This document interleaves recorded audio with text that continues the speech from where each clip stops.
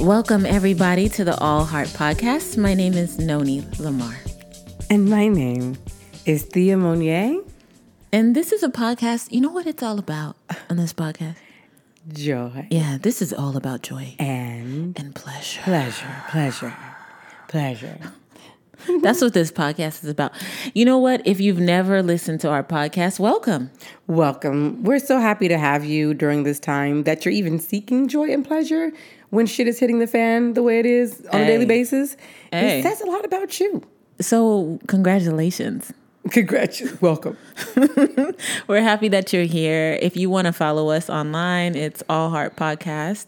Instagram's a good place to find us. Yes. allheartpodcast@gmail.com. We got a website coming soon. We do. We're maybe by the time this drop. I don't know. Maybe. It's there. We're just trying to decide which home we wanted to have. Low key Thea be designing websites, y'all. She got a low key I gotta design my sisters before any of y'all hit me up. She gonna be on my ass. I'm just saying, Thea low key, she got some skills. I'm not good with like coding and shit, but now that you don't have to do that shit, I'm actually amazing at this. Okay, Leo. I know. You started this Leo shit a year ago. You should have never introduced me to your baby. When I saw him, he's a Leo I want to be when I grow up. You know, we had a hotel party for his birthday. Again? Yeah. We back again. He set the standard. He had a great time. I know. Like, I totally get it now. Like, I'm moving into my fullness. But after the hotel, it's a great life. Actually. He swam hours in the pool. I mean, it was, it's a real sweet. You know what I'm saying? Yeah, he got up. He had like waffles. I love it. He had his full hotel breakfast, and then he looks at us and he was like, "So what's up with the movies?" And I was like, "Are you serious right now?" Oh, yeah, no, he is, and I'm telling you. And then when I said no, he went to my sister. Who said yes? Of course. Yeah. Of course she said My yes. thing is, like, I realize not living as a full-blown Leo is a huge mistake on my part. It is. It's literally sunshine all the fucking time if you let it be. You're not even aware of when it's raining in other parts of the world. Like, you're like, what's rain? It's amazing. I just could see myself staying there for quite a while. And then you get really pissed off when people try to bring the rain. You're describing his life. It's like, whoa, what is this negative shit? Yeah. You're dragging to my doorstep. You're describing his life. You give him some like really beautiful, very expensive art supplies. Love it. Very heavy paper, The good stuff. Yeah, you got to give him all the stuff he wants, and he's in his own world.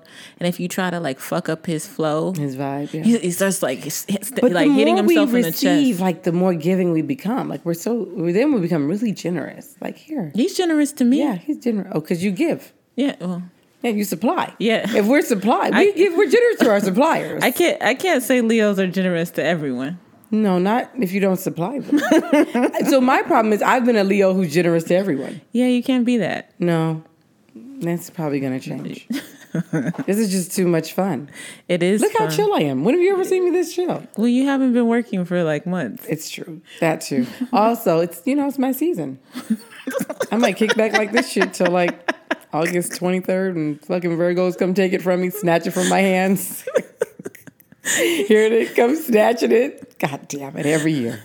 I have to say, Leo season's cool. Cancer season was a shit show. Let's leave it there. Let's leave it there. It was rough. Let's leave July where July was. July was rough. July, Mercury, whatever. July. We're out of it. I started writing immediately on the 2nd. I was up writing. That's beautiful. But not a moment before. It was really difficult. Well, what's going on with you? What's on your heart today? I think I'm going to use my heart to heart time. I want to give a shout out to Nye and Mo. Okay. So Nye and Mo. Nye is my mentee. I love her to pieces. One of my babies from Cal State LA.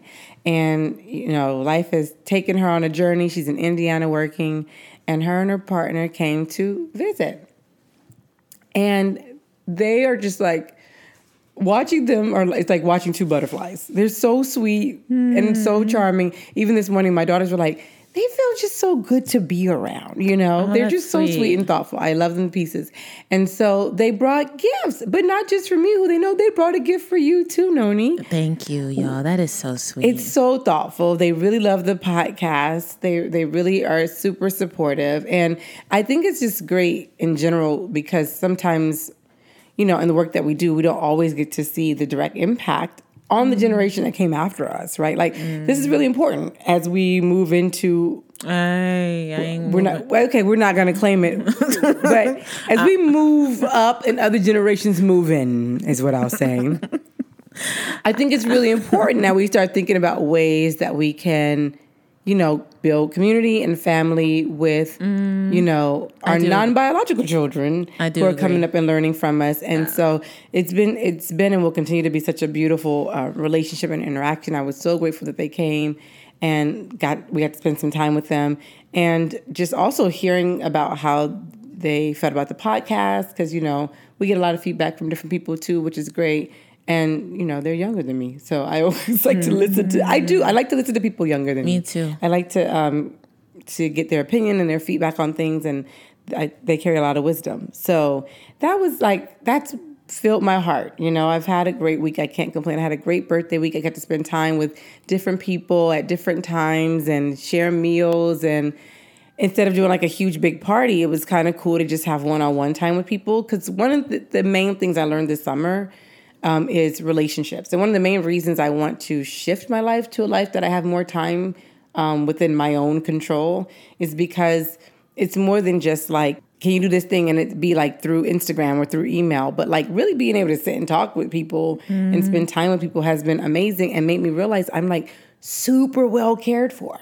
Like, I'm really cared for. Like, just when I need it, you'll send me a text or somebody will send me a funny picture. And I'm like, that's them taking care of me. And I've seen all of it as care, which it's not that it wasn't care before. It's just that I didn't have the time to slow down and recognize it as such. And so I don't feel this like sense of pressure to take care of everything the way I used to. I feel now like, no, I got people that like... take care of that, like, or take care of me, or like take care of us, or like whatever it looks like. And that's been an observation of just like slowing down and recognizing that where I really want to invest my time and money is in relationships. I remember I've had trouble figuring that out, like business-wise, like what do you invest in? What do you invest in?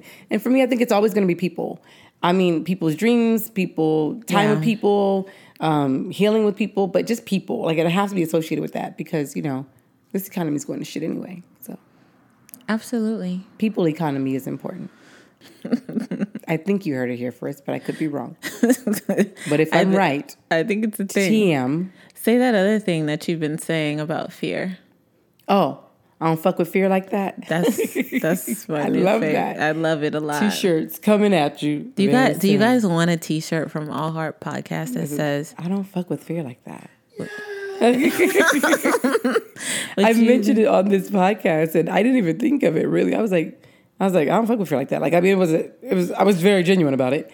And one of the guests on the podcast I saw recently, and she was like, I've been thinking about that shit since I saw you last. Like, she said, I've been running situations like, yeah, I don't fuck with fear like that. I was like, you know what? That needs to be a T-shirt. We need to be walking around in these streets with that. So All Heart is going to get y'all right. I love that. I've been cool. I've been a little edgy. You know what I mean? I'm probably not going to go off on my edginess today, but I'll. Is there? Is there? You feeling froggy?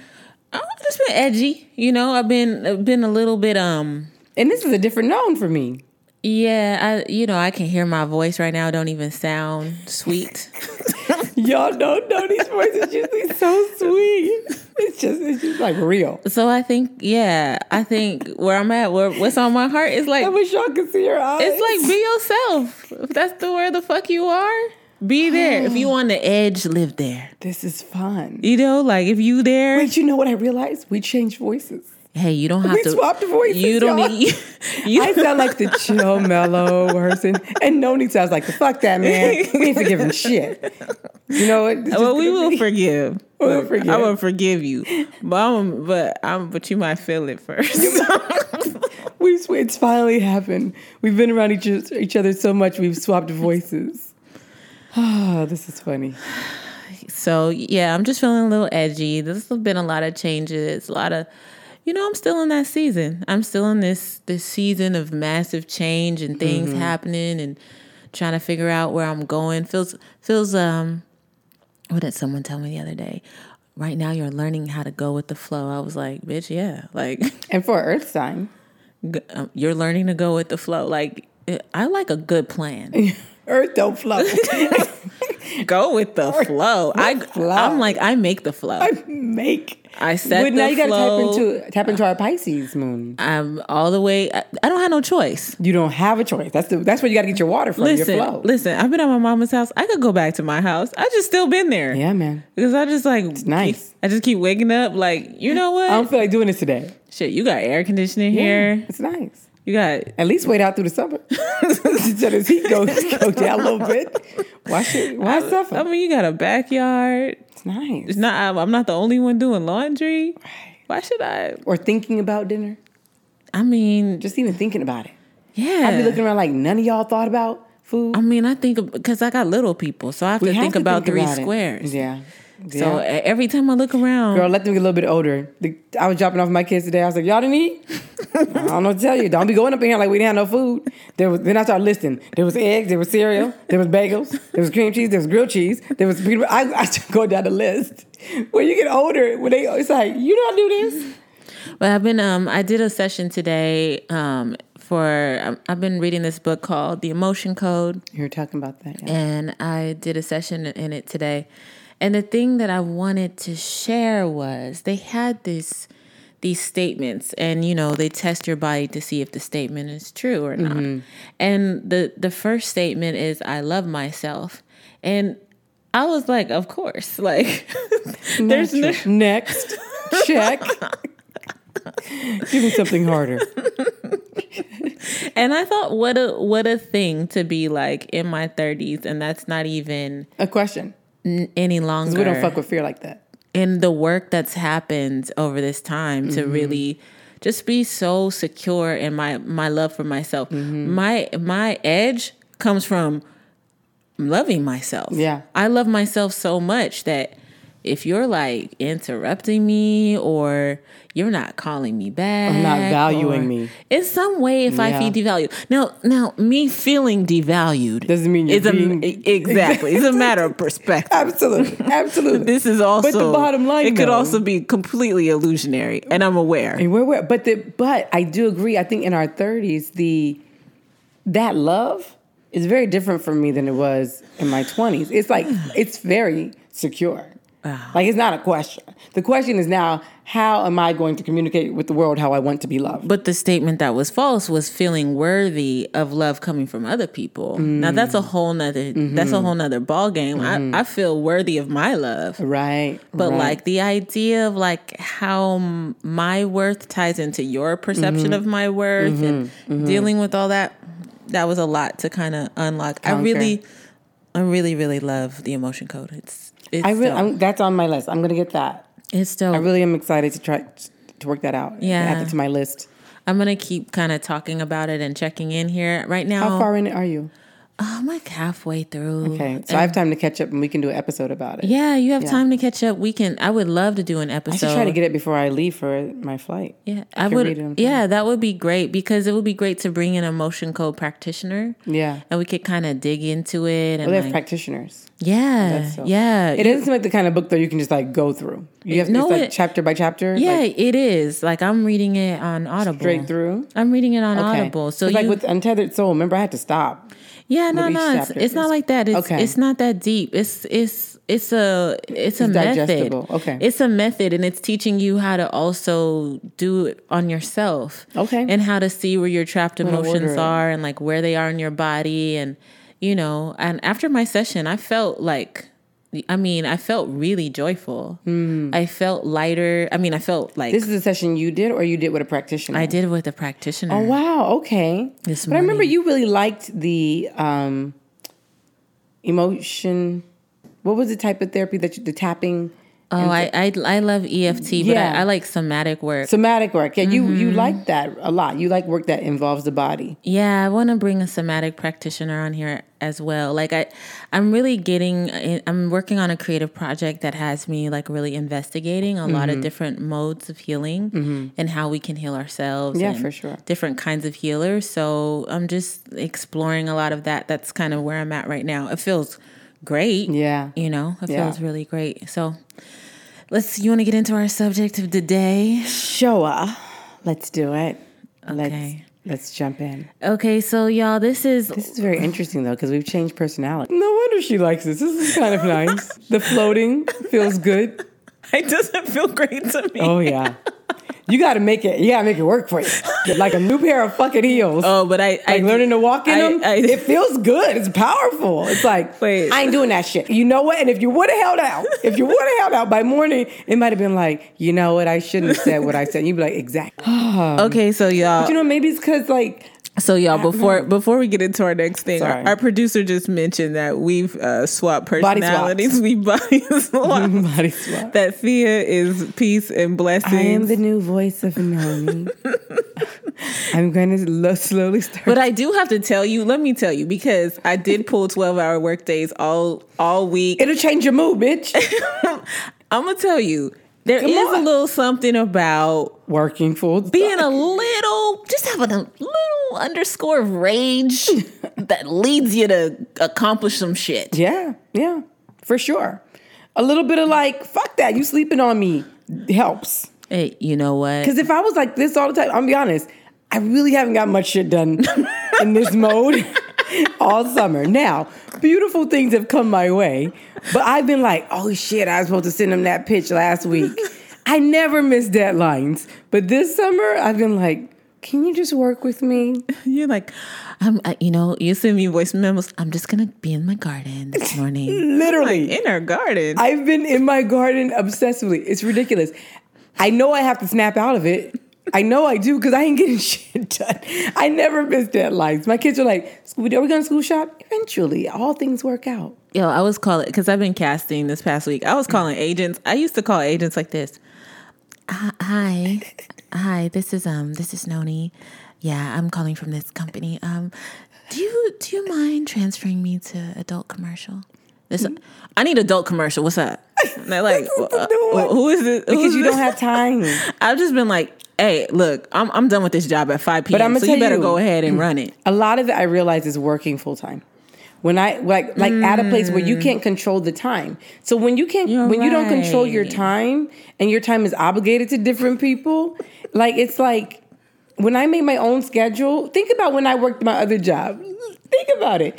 When I worked Hathaway's, I made my own schedule. When I worked Children's Law Center, I made my own schedule. We were having Noni treat days. You're right. It was really having a 9 to 5. But there's something about the grind, because I've been working a lot. You've been grinding. A lot. Mm-hmm. Like, and it takes away your personality. You ain't got time. You don't feel sweet. I don't feel sweet. You don't feel sweet. I like to make money in a way that is like, you start off the morning sweet, but then by like 10, 30, 11. And I've been drinking coffee too. Ooh, that'll do it. Now, I don't even drink coffee. She didn't evolve beyond my specimen. Y'all know I don't drink no coffee. I don't drink coffee. You didn't evolve. My parents were like, are you drinking coffee? You? Because you become like an angry corporate person. This is what working 9 to 5 does. I'm a different person. I just want y'all to know. I'm trying to hold on to this person, but I don't know. Y'all may see us switch back in a couple weeks. So our subject for today is very appropriate. Appropriate for what we're discussing.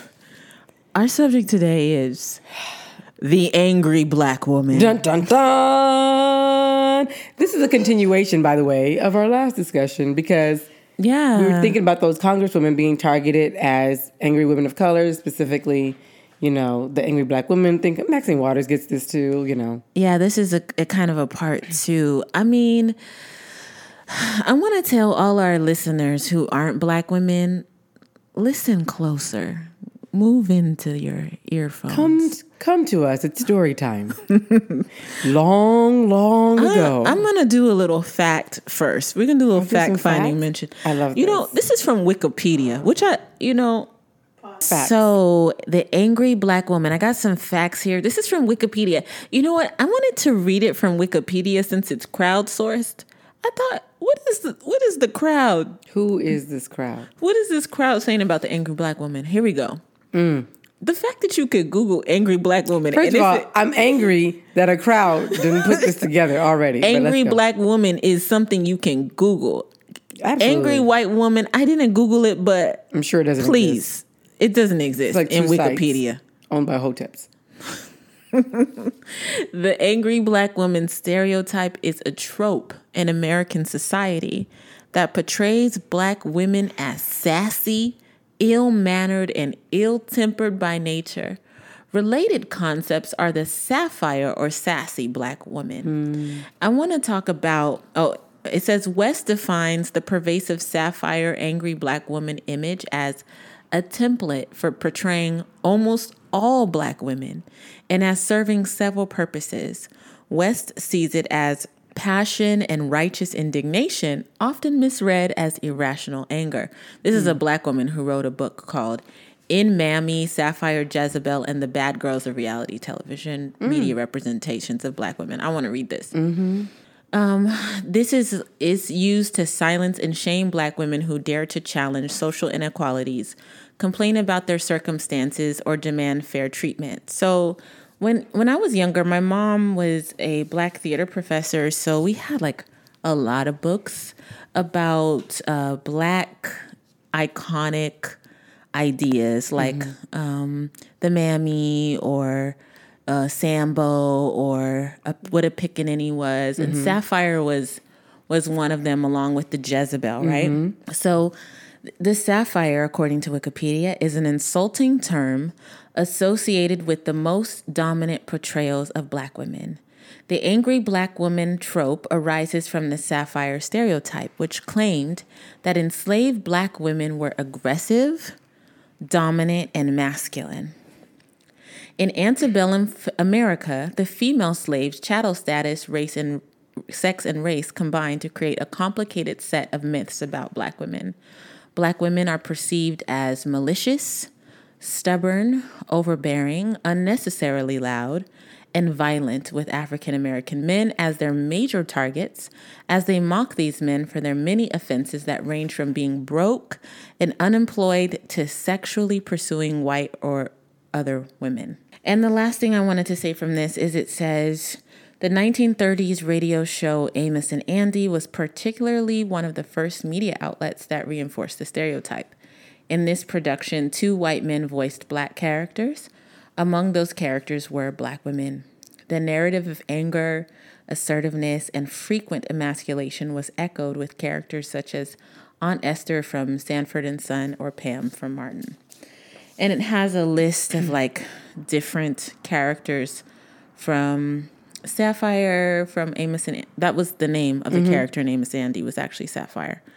Aunt Esther from Sanford and Son, Bernadette from Waiting to Exhale, Medea, Wilhelmina Slater from Ugly Betty, Cookie from Empire, Rochelle from, I mean, you literally the list goes on and on. The list goes on and on. You could literally name like every black woman on television. So we wanted to kind of talk about this in a way that kind of talks about the impact it's had on us, right? I mean, my first reaction right now is, so fucking what? So fucking what?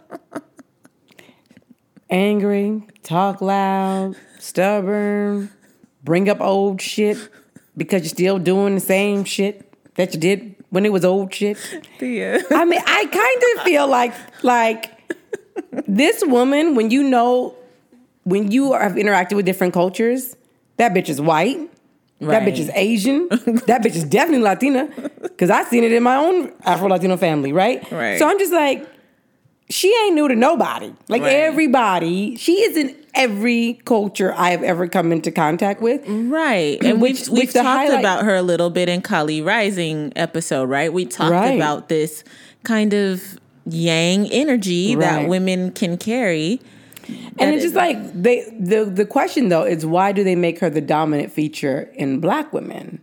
You know, what do they gain by, even though we know this exists in all cultures, why do we find that this is the dominant narrative they want to make for black women?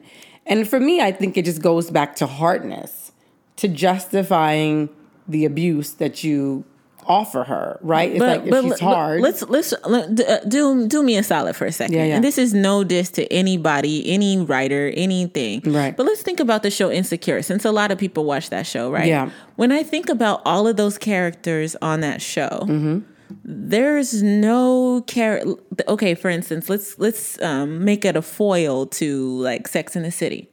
When you see Sex in the City, you have 4 very different type of women, right? And in those 4 very different type of women, you have one woman who's literally embodies yin, Charlotte. She's so soft, innocent, almost, she's naive. You know, it's so like ultra feminine, everything has to be just right, right? And then you have like the sex pod, and then you have someone who holds a lot of yang energy like Miranda, and then you have Carrie who's like every one of them in one. Samantha holds a lot of yang energy too. That's what I was talking. That's who I mean, yeah, you're right. Yeah. You're right. Sex pot, yang energy, right? But then when I look at Insecure, I have trouble in that friendship of 4 finding anyone soft. Like there's literally, and I'm talking about a show that's written and created by a Black woman. I don't see in those characters anything that I see, and this is no diss. I like the show. I watch it. But I'm talking about what I see. We're joking, right? Like, oh, you're like, oh, so soft. And I'm like, I'm hard to date. But the idea that we are that flexible and that we are that fluid and that we're able to kind of come in and out of these different places and these different kind of representations of energy, right? When I look at that show, I mean, do you see anyone that embodies? Well, one, I feel like who has defined soft and nurturing a certain way, right? Because I also feel like the way we nurture and the way we show soft sometimes is different than other people. And that's geographically, if I would put it like this. When I was back east, I always argue with East Coast people about West Coast because they always shitting on the West Coast. But anyway, I was debating about different types of gangsters, right? Okay. And so Mark was like, of course, no, they got some, of course. They were like, no, they're really, really hard. They're really hard in East Coast. I said, we got some hard ones out here too. Don't sleep. Now I'm arguing over who got the best gangsters. But anyway, we go to New York or New Jersey, Newark, and there's these guys. It's pretty hard there. It's hard. And there's these guys in these big old jackets mobbing down the street. And I was like, yeah, that shit was kind of scary. But I realized why. It's cold. Okay. Right? So geographically, it's cold there. Right. And so that does add to how you respond to life, right? Oh, so the women I met in Detroit, they were some whole different type of women. Right. So my point, and I say that in a really positive way, like I felt protected. Right. And so out here where it gets hot, our gangsters are a little like wild and unpredictable. They don't have an order or a structure to their shit. They just be kind of like wilding out. Right. So I say that to say that we don't, when we define soft, we still really think in terms of whiteness. We think of what we think of in terms of white women being soft, because I feel like my great grandmother was, if we had to think comparative, was the softer one. My great grandmother was a gangster. She just showed her strength in a different type of way than my grandmother does. My grandmother's very direct. But she also was like running a home and raising 8 kids and making it go down. Like both of them were like really going at it. But I didn't feel like either one of them were emotionally unavailable. They just demonstrated their love in different ways. So for me, sometimes I feel like, okay, so put that on that show. The one who just had the baby, I don't remember that character. The one Amanda Seales plays. Yeah. To me, she's like kind of the soft one. Like she's. But see, okay, I'm glad you brought her character up because she's the only one I could think of besides the person that Lawrence cheated with. Like, Oh, but are we conflating soft and thirsty? Because I feel like I'm saying there's a certain amount, man. Just on a personal level, you know how many times, like over in my 20s in particular, and in 18, 19, 20, 21, in those years, so many men Black men having the request for being less mouthy, less sassy, less and more like that girl was. And I think some of us call it thirsty, but some people just see it as like knowing how to give a good ego stroke, like knowing how to cater, knowing how to, and I would kind How of, did that work out for her?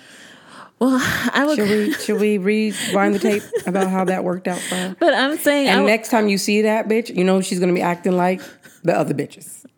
but even the moment where you saw Amanda Seales' character, this is like a partly like an Insecure, like, Yeah, sorry if you sure. don't watch Insecure, but it in Amanda Seales' character, when she had the moment of vulnerability, when she was like having a baby and feeling like she wasn't close to her friends, and even those moments, like you were allowed to see some form of vulnerability. And so when I'm thinking about softness, I'm usually thinking about vulnerability. Okay. I'm really thinking about yin. I'm not thinking about white women, but I have a mother that is very, very both. Yeah. But the outside image is very yin. Yeah. My mom is so soft and so sweet, Yeah.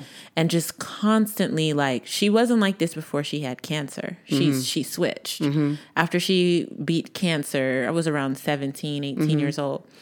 She just became 100% this person. The joke before was like, she's like Julie Andrews most times until she snaps on you, right? But she had this crisis, and that crisis turned her into 100% Mary Poppins all the time. Just really upbeat, light. What does she call it? Up. Living in the up. And people love to be around her. And I've had this same thing said about me. You're not like other Black women, or this is the people that don't date me, right? Like, you're not like other Black women. You're so sweet. You're so soft. Like, and I'm like, this is not a compliment. Like, No. that's not a compliment to me. But to me, okay, you know, I love Black women. I surround myself with Black women. Like, Right. I have a shitload of Black women. Right. I see them as very soft and nurturing. I think they're that way when they're safe. I agree. So I think the trope is about like if you're seeing that part of a Black woman, you're either seeing a Black woman you're seeing a Black woman who doesn't feel safe, or you're not, or there's an environment that they're in where they don't feel safe. Because I am surrounded by nurturing, thoughtful, caring, vulnerable. We talk about the rawest, realest things, but I also make sure, like, one of my number one priorities in life is to take care of Black women. So for me, Same. so for me, I feel like that's something. One of my number one priorities is to be soft with Black women. Yeah. Because I feel like we don't get the softness. People want it from us, but they don't give it. Absolutely. And they expect it from us. They still, remember, we're their mother. Yeah. So they still expect, no matter how much shit they throw at us, and I mean everybody who's not a Black woman expects, no matter how much shit they throw at us, for us to respond with nurturing and care. And guess what? But I think a lot of times we do. And that one time we don't is the time we're labeled. Yeah. Because I have been overly patient. I think with I was these situations. bringing up Insecure because when I look at these examples, so many of them were created by Black people. And so, like, me and you, maybe the immigrant experience has something to. But I'm saying, but me and you, like, we are in, like, creation of media. Yeah. We're in creation of story. Like, the idea that we may be even creating these characters subconsciously. There's so much room for the Molly character to be soft. Yeah. There's so much room for that. There's so much room for Issa to be softer. But do you feel like maybe because it's a show, it's like, because I can see that in the evolution, but I'm thinking like, when I meet characters on the show, they're supposed to be basic too. I mean, that's one thing that Issa Rae says. She wanted to write a show about basic bitches. when I meet characters on a show, I expect them to shift as time goes on. For instance, with Queen Sugar, Charlie was perceived as the not soft one. Early on, everybody thought Nova was the bleeding heart. Right. And now if you ain't watched, I don't feel sorry because y'all need to be up on your game. This season, who's the cutthroat? Okay. Who's the one that threw their family? I'm not. Oh yeah. Get up on it. Okay. And Charlie is so. I write characters like this too. I have a character in my books who's like the anti-hero, and like on the surface, it looks like she's so hard and tough, but what's motivating that is like a type of love that the people who are like celebrated won't go there to get to. You know what I mean? That it's that self-sacrificing of her. And so I think I say that because I don't think Black women are allowed to be complex. I don't think we're allowed to be all the emotions, and for that not to tap back into a trope. But I agree with that to a point. But I'm always going to be looking at us outside of the victim. Like I'm looking at us saying, are we making, when we have our own platforms, are we being conscious? Are we being conscious to show ourselves as complex human beings? Like, are we being conscious to show, like what you're saying, the characters, I've read the things that you've written, like the characters you write are both strong and vulnerable and soft, and, and you write novels. So you have the ability to go into the person's head and really deal with their inner world. Right. Yeah. And we don't see that on television. Right. We don't see that in film. Right. But even when you're talking about music, like, even when we're talking about, who did I just start listening to? Our producer got me listening, Lizzo. Even when you're talking about Lizzo, like I'm watching Lizzo do like interviews, right? And there's a certain performance that I won't say is an angry Black woman performance, but there's even the vulnerability that's being talked about is a bit... I just feel like we can, I feel like it's up to us to keep it real about who we are too. I feel like it's up to us to show all of who we are. I think that this for us. So, but in media, it's not just us. That's true. In media, it's not just us. And so sometimes I think it doesn't feel safe. I'll give you another example, especially when it's going to be like out there with mixed company. Right. I remember when I saw an article that said, Best places in the country for Black people to live, best cities. And I was like, fuck. Fuck, right? Like, because I knew within years of this article, I knew that part of the reason the article was out was that those places are going to be targeted for gentrification. And Lamert was on that list. Baldwin was on that list. Windsor was on that list. All places that are currently being gentrified, right? So my point is that, like, it doesn't always feel safe to show that to the whole world. And I do think, like, sometimes what looks like anger to people is really like, I don't give a fuck what you think. And I think for us, that can be very liberating and lead to us becoming more vulnerable, even if that's within our personal spaces, and leaves room for that within our actual relationships. But with the outside world, sometimes I do feel like part of me is like, I don't have to give you access to that of me. The part that's always tripped me out is when, I want to ask you about this too, like working, and this is, I want to say, let's talk about the external and the intimate, kind of in two different bags, right? So if we're talking about the external, this concept of being read as an angry Black woman, when I'm not performing in that way, in any way. Like, no matter what you do. No matter what you do, no matter what tone of voice you use, or no matter how you show up. I remember when I was a freshman in college, I came into my dorm room. I had UCLA, they put you in a little tiny box with two other people. So there's 3 people and 3 desks and 3 beds and 3 computers. And it's literally the size of a Cracker Jack box. So you're on top of each other.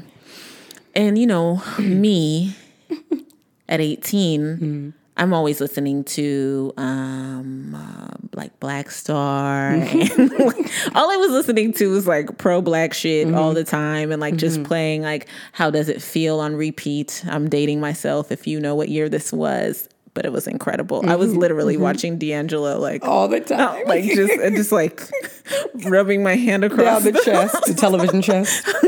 And the abs. So, and not really, and being like, hey, what's up to my roommates? Hey, what's up? But not really talking to them. Right. Have my Bob Marley poster on my wall, with the spliff in his hand. And one day I walk in, there's like a barricade in front of the door. And I'm like, hey, I live here. Can you open the door? And they kind of like put the door open a little bit, and I have to push myself through the door. They had barricaded the door. And they're crouched in a corner, hugging each other. And they said, we're just so afraid of you. We're afraid of what you're going to do to us. And I was like, literally at the time, 110 pounds wet. Right. And I was like, afraid of me? Why? I don't even talk to you. Yeah, you don't even say good morning. You don't even do this. We've already reported you. For not catering to you. The music you listen to, your posters, the things you talk about on the phone with your friends. We're scared of you. You're a black nationalist. And I was just like, and they were literally shivering in a corner, like holding each other, like shaking. And I literally just looked at them. I was like, this is some bullshit. You were just being yourself. I was living your life. Existing. Only existing. I think at the time I even had braces. Yep. Like, bitch, what am I gonna do with you? Like, I still have braces on my teeth. I looked 12 years old. What is so scary? What's so scary about this? And you remember at the time, me at 18, talk about a fairy. Super fairy. I think all my clothes had butterflies on them. Like, and you had your little hats, your little cute little hats you used to wear. I did wear a lot of cute little hats. But, my little wool, my little thrift store stuff. My little sweaters. You look like the artist. And I wore sweaters. I wore a cardigan almost every day. A cardigan. What is there to be scared of with a cardigan? But I remember going to the RA and being like, yo, what the fuck? And he was like Indian. He was like, they're just white. What are you going to do? He's like, I know you didn't do nothing. Right. But that kind of concept followed well beyond. Yeah. That was with my professors. Like anytime I was questioning or pushing, you need to really calm your anger down now. Oh, listen, working on a university campus, think about the number of reports that come in about disruptive, angry behavior. And that those terms are only used when we're referring to black students, specifically black women. Yeah. And that's real because these are real reports that generate police involvement, mental health services. Yeah. Like, it's real. Right. That's what those two were trying to do to me. Absolutely. Yeah. Absolutely. And so I think, like, at a certain point, it's like, I had an experience at work where it was like, I can't think of a calmer way I could explain to you that you're racist. Mm. Someone should check on me for even having to endure your racism. But not only do I have to be the one black person here, I have to be the one to say you're being racist, though other people here know your behavior is racist. So I have to move past my fear of being called an angry black woman, my fear of you getting angry, my fear of what all this will look like in order to address the thing that I'm being accused of. No, that I'm having to endure first. I first have to endure your racism. Yeah. So I can't even deal with that healing because I have to move past that to, well, nobody here is going to have my back or take care of me, even though they know. They all look at me when she makes a comment. Everybody's like, I wonder what the black girl's thinking, right? But nobody says anything. So it's like I have to get past that to say something. And then still, with all the strategy, with all the, how do I say this the best way? What's the best possible way? Should I email? After running through all that, it's still, the accusation of, and then later on when it's played out, even though that person responded disrespectfully, mockingly, laughing, angry, stormed out, refused to participate, the later conversation everybody wants to have is about the respectful way to bring up when somebody's racist. That's ridiculous. No, that's real life. That's literally what happened. So, I think at a certain point, you're like, well, they don't call me. I think this is where we are really post-Trump, too. I will say that. I think this is a different day, where it's like, if I'm going to be called this shit, if I'm being a 12-year-old fairy, or whether I'm a, working in professional, right? Yeah. I might as well just live my best fucking life and not care what you think. And because you're going to think it's that, you're going to think it's that if you're uncomfortable. You're going to think of that if you're afraid. You're going to think of that if you don't like it. But so many black women get fired just off a tone of voice, just off of a look. Or kids or girls being sent home from school.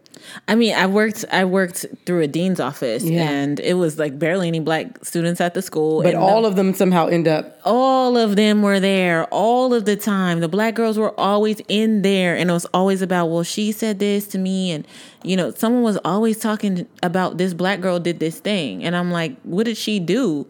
Like, but even how I'm saying that, what did she do? this is the thing, right? This is because you said nobody thought to check on me first. And there's something about that I think really has always bothered me. Like, if I seem upset, there got to be a cause. maybe you want to have a fucking check. Like, maybe you want to be like, need anything? Do you need anything? Yeah. I heard somebody say something the other day. Let me know if you need any help with that. And in my mind, this is to tell you the rage place I've been in lately. In the edge. Nobody ever fucking asked me, let me know if you need any help with that. People say stuff like, I won't say nobody because black women do. Black women do. Black women do. Black women ask me all the time. But other people don't say the words, let me know if you need any help with that. And if you could just ask me if I needed some help with my anger, that would be more impressive. Or if you understood that you've actually trained us that you only respond to anger. We've cried in front of you. We've begged. We've expressed pain. We've said, please help. And you don't do a goddamn thing. I've actually gone to allies and been like, hey, can you please do this? This is labor I can't take on. Oh, yeah, I'm going to do it. Because nobody responds to my tears. It's not that we don't cry. It's not that we don't. We see our babies ripped up. We see our baby shot. You see us crying and all these things. The only time you respond is when we burn some motherfucking shit down. So what's happened is we have now come to understand that the language you understand is rage. So if that's the only way we communicate with you, fuck it. That's how we communicate. But that's not the only language we have. But see, Thea, I am so on board with what you're saying. It resonates to the deepest core of me. But it's not healthy. It's not healthy, but dealing with them is not healthy. But like, we live in a white supremacist country. It's not healthy for us because I'm talking more on an internal level. I'm talking in relationship with our own. No, I agree. I think within our own spaces, we need to learn to not have the rage. Because this is why I want y'all should see Thea's face. Don't make me go there, Noni. Don't make me do it. We're going to talk. It's called All Heart Podcast. We're going to do it. All Heart Podcast. Don't make me do it. This ain't the shallow show. I would say. Then we going for it then. Saying, so this is what I wanted to talk about. So that's a chicken or an egg situation. Whenever we get back and forth with the men and the women. This is the thing. This is what was in the definition, right? From Wikipedia. From Wikipedia. Unnecessarily loud and violent with African American men as their major targets, as they mock those men for being their many offenses that range from being broke and unemployed to sexually pursuing white or other women. This is the reason we're angry. We angry at black men because they don't have money and they like white women. I'm about to take my personality back now. I feel like I'm about to take my personality back. This is what the truth is. This is the truth. We're both angry. Black men are angry. Black women are angry. We're angry. We're hurt. We're unhealed. We're violated. We're raped. We're abused. And we're great and fantastic and creative. And we have all this fucking amazing magic that we just want to birth. And folks won't get out of our motherfucking way. Right. And so at the end of the day, the safest place to take that out is on each other. That is the reality. That's the reality. That's why we keep coming back to this conversation, you and I, because it's chicken and an egg. Yeah. Who said what came first? There is no chicken or egg. What came first between chicken and egg was a white farmer. That's what came first, right? That's what came. And then when that came, the cycle of abuse has continued. You know what I'm saying? We're in healthy relationships and we still feel it. Yeah. And we still have to fight it because both of us have been made to feel unsafe. And of course, that's going to play out in the most intimate reflection of each other. And that's where I'm my most unhealthy self. 100%. But on one level, because it's the safest place. It is the safest place. Right? For us to feel that way. And so we do sometimes look outwardly when we want to not be challenged that way. Because we can challenge each other in a very different way. But that's where that question of checking on me comes. Mm-hmm. That's that part where it's hard because the conditioning that I see in media of the relationship of other folks, it looks very catering. It looks very like, I watch The Bachelorette.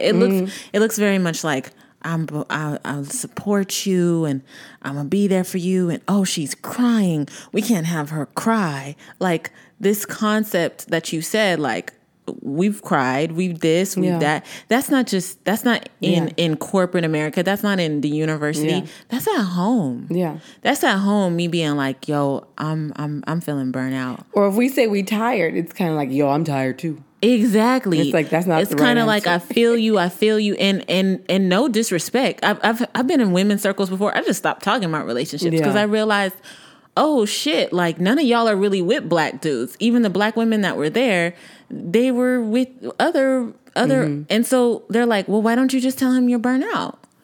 I remember very someone different. said that to me, and I was like, I wanted to say, bitch, I did. I did. But I said I have. But when you're both facing very similar obstacles and challenges in the world, and you're both healing ancestral trauma, and It's almost like there's only so much oxygen left. sometimes it feels that way. Sometimes It legit. And then you're like, when somebody asks you for that oxygen, you like, motherfucker, don't you see this is my life? I just need a sip. Can I get a sip of the oxygen? You know, it becomes competitive. It's scarcity, right? It definitely comes from that. And it's definitely something we need to.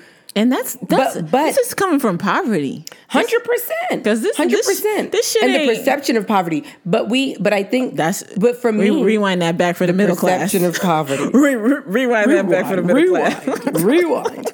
I also feel though, like this is why, I feel strongly like cultures that are successful, and we compare a lot of cultures to black culture.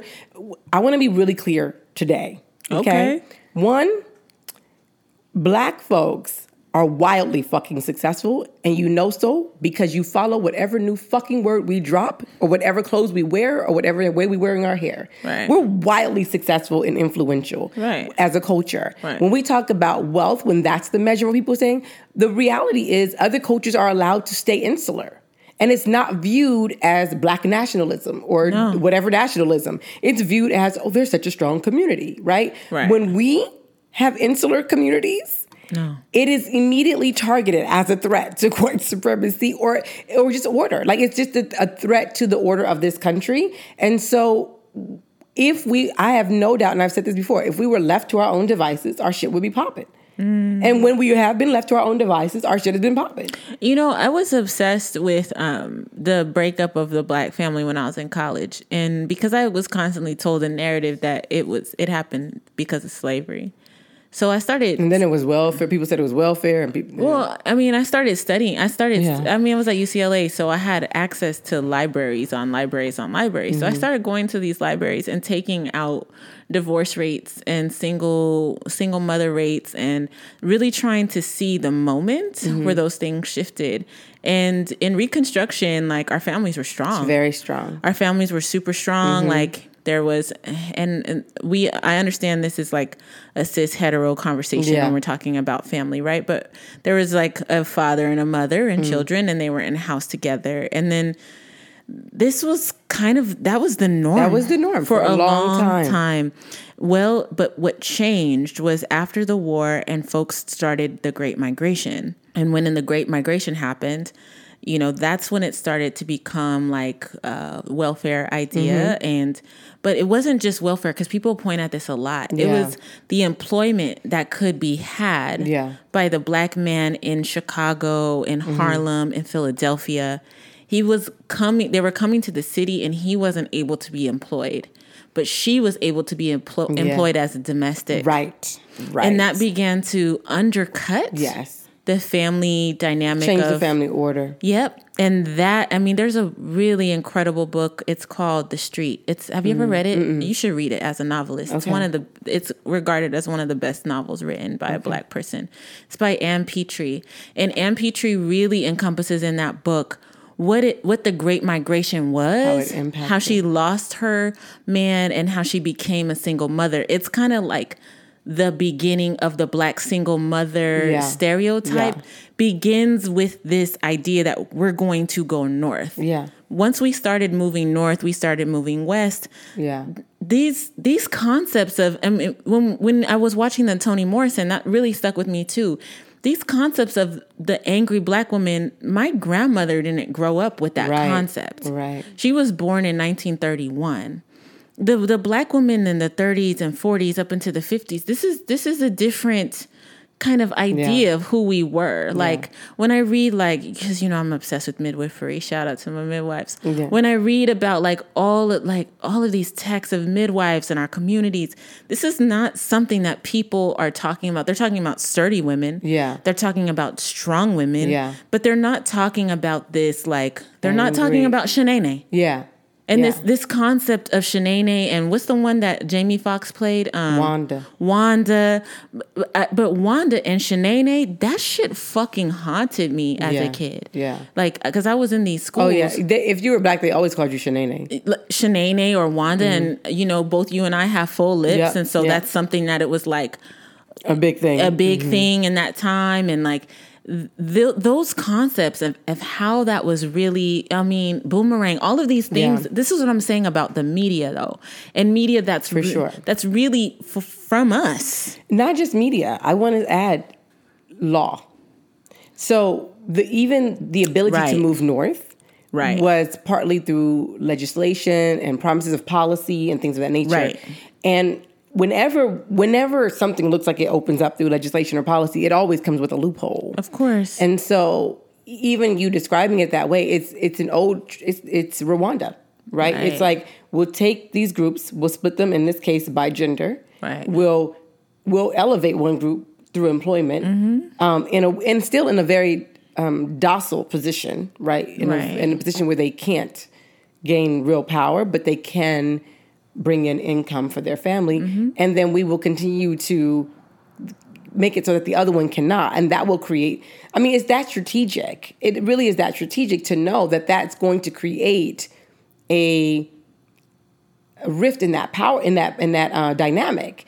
Because it's not that he's not out there trying to get the job, but at a certain point, the rejection over and over again, and then the feeling like the person in your home loving you can't bring them what you feel you should be able to bring them, is just heartbreaking, And she also feels heartbroken, but cannot change that dynamic and still. Do you think she fucking wants to go work for them? Like, she's like, I'd be so happy. And then switch places. This is happening and fast forward to now, like this, when I was in college, like, the black women highly outnumbered the men. Absolutely. I was going to say that higher education is still more the same so thing. now. But even when you see this culture of, maybe it's just my Instagram feed, but y'all know I ain't been on there.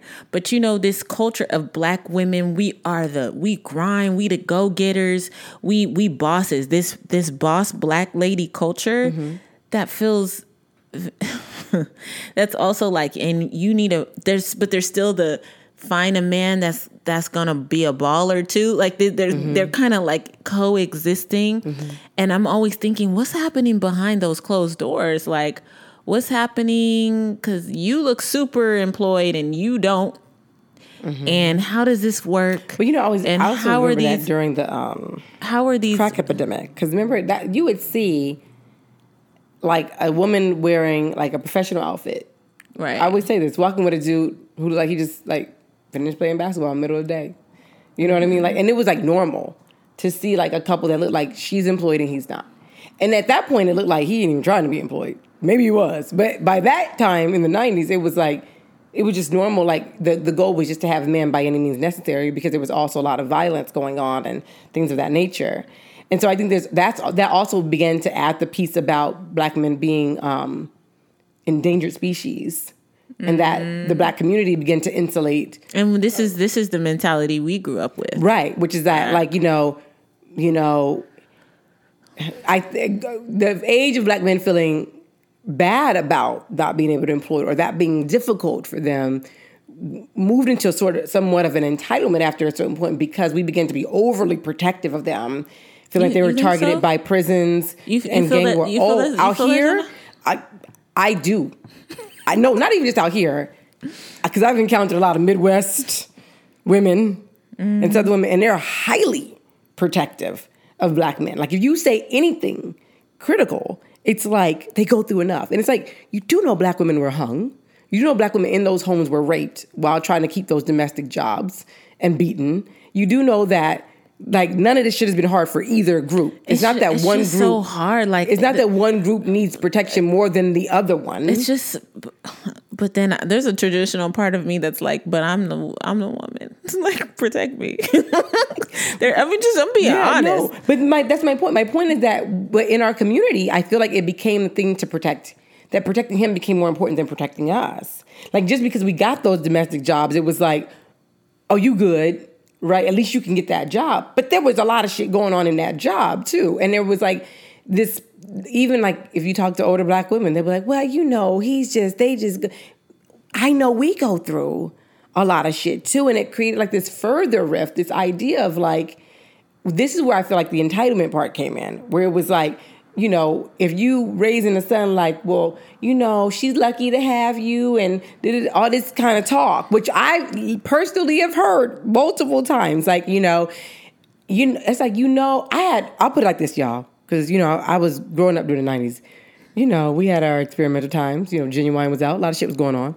And I don't feel ashamed about none of the things I'm about to say right now. I was singing Pony last week. I don't feel, I just want you to know I'm shameless about everything I'm about to disclose right now. But, I went to private school. And so, but everybody back then, I've said it before, was a baby somebody, little somebody. Everybody was a gangster. And, I found a little gangster who was stealing cars. I didn't know that at the time, just so you know. Long story, he got locked up. It's a big thing. Anyway, his mama calls me on three-way, right?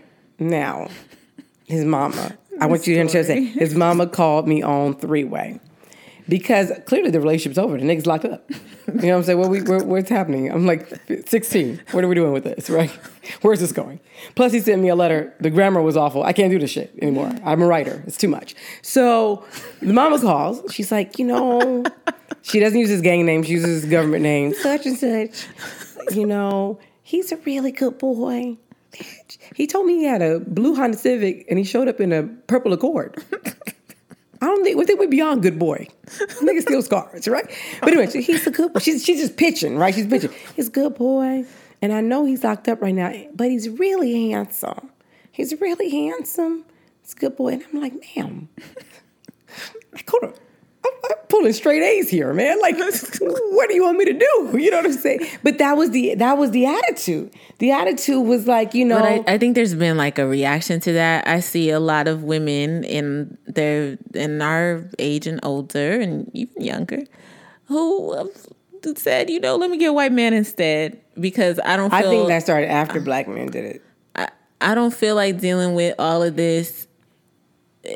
What I read from, this is just from Facebook. I'm gonna tell you the truth. Okay, I'm gonna be real with you, because Facebook is where black people really act up. It is. And I'm friends with, and I told you already, I'm friends with all kind of people on Facebook. People I haven't met half of the people on my Facebook feed.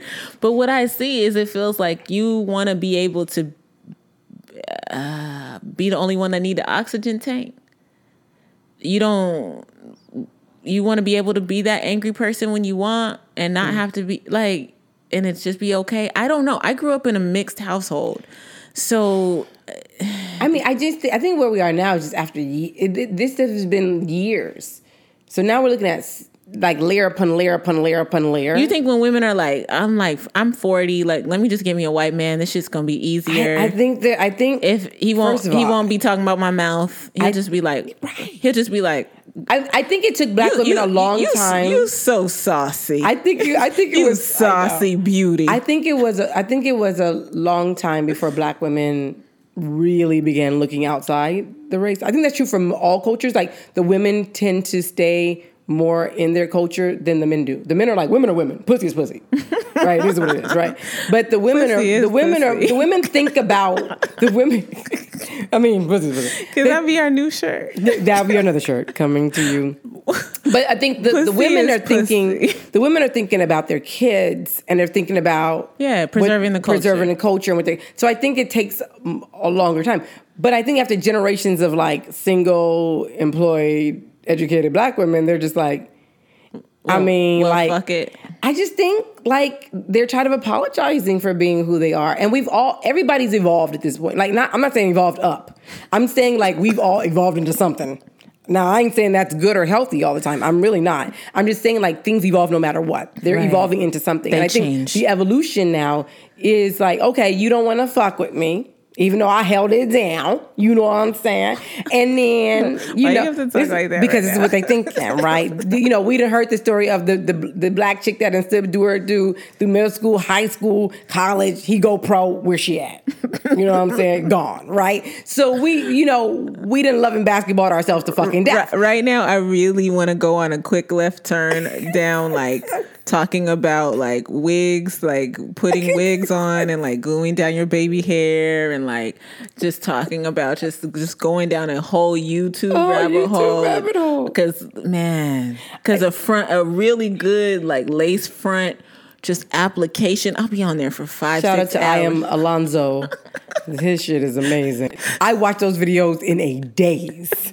I don't even have a desire to wear wigs until I look at your page. But homie. you were just saying, if you ever want to send me a wig, I'm just saying you described the person who wears that wig. So my point though is it was like, at a certain point, because I do feel like at a period of time we were like sort of apologetic for being that way, and I mean we became that way through the circumstances we were in too. Meaning, okay, we got to go to these fucked up jobs and work for these fucked up people and come home to a depressed man and still raise these kids. And that shit is exhausting energetically. I think bitches is trying to live their best life right now for their grandmamas. For their grandmamas. It's exhausting. So you telling me black women are so tired of the angry black woman trope, they picking white men for the joy and pleasure? Is that what you're saying? I'm saying that there are white men who don't call them angry and say instead that they are like, I like that. Because, on the flip side, goddess. On the flip side of the stereotype, I think everybody in every race is sick of their own race first. maybe they just tired of their own people for a while. But I feel like white men be complaining about white women, like that they don't do much in nothing, and they don't like when they say black women like go getters, and they're so and they be like, listen, just do your own thing. I've seen so many Fortune 500 articles talking about if you really want to go far in life, get you a black wife. I'm like, what is this article saying? But my point is like, you can hear that, or you can hear, I don't give a fuck about you. I mean, what you gonna choose? Bitch, would you like to, ma'am, goddess, would you like to, would you bless me with your presence on my yacht, where I've prepared an exquisite meal for you, because you should never have to cook anymore. Just for the record. Or you hear, I don't fuck with you. Just for the record, Thea and I were with black men, just so y'all Just know. so you know, we're clear. Yeah, we've planted our flags. But my point, but it's because we are also very spiritual people, and we also use our relationships to do a lot of reflective work. I want to do a lot of mirror work. I'm trying to do mending. I'm gonna be honest with you. I'm trying to do mending for the culture. I agree. In my relationship. 100%.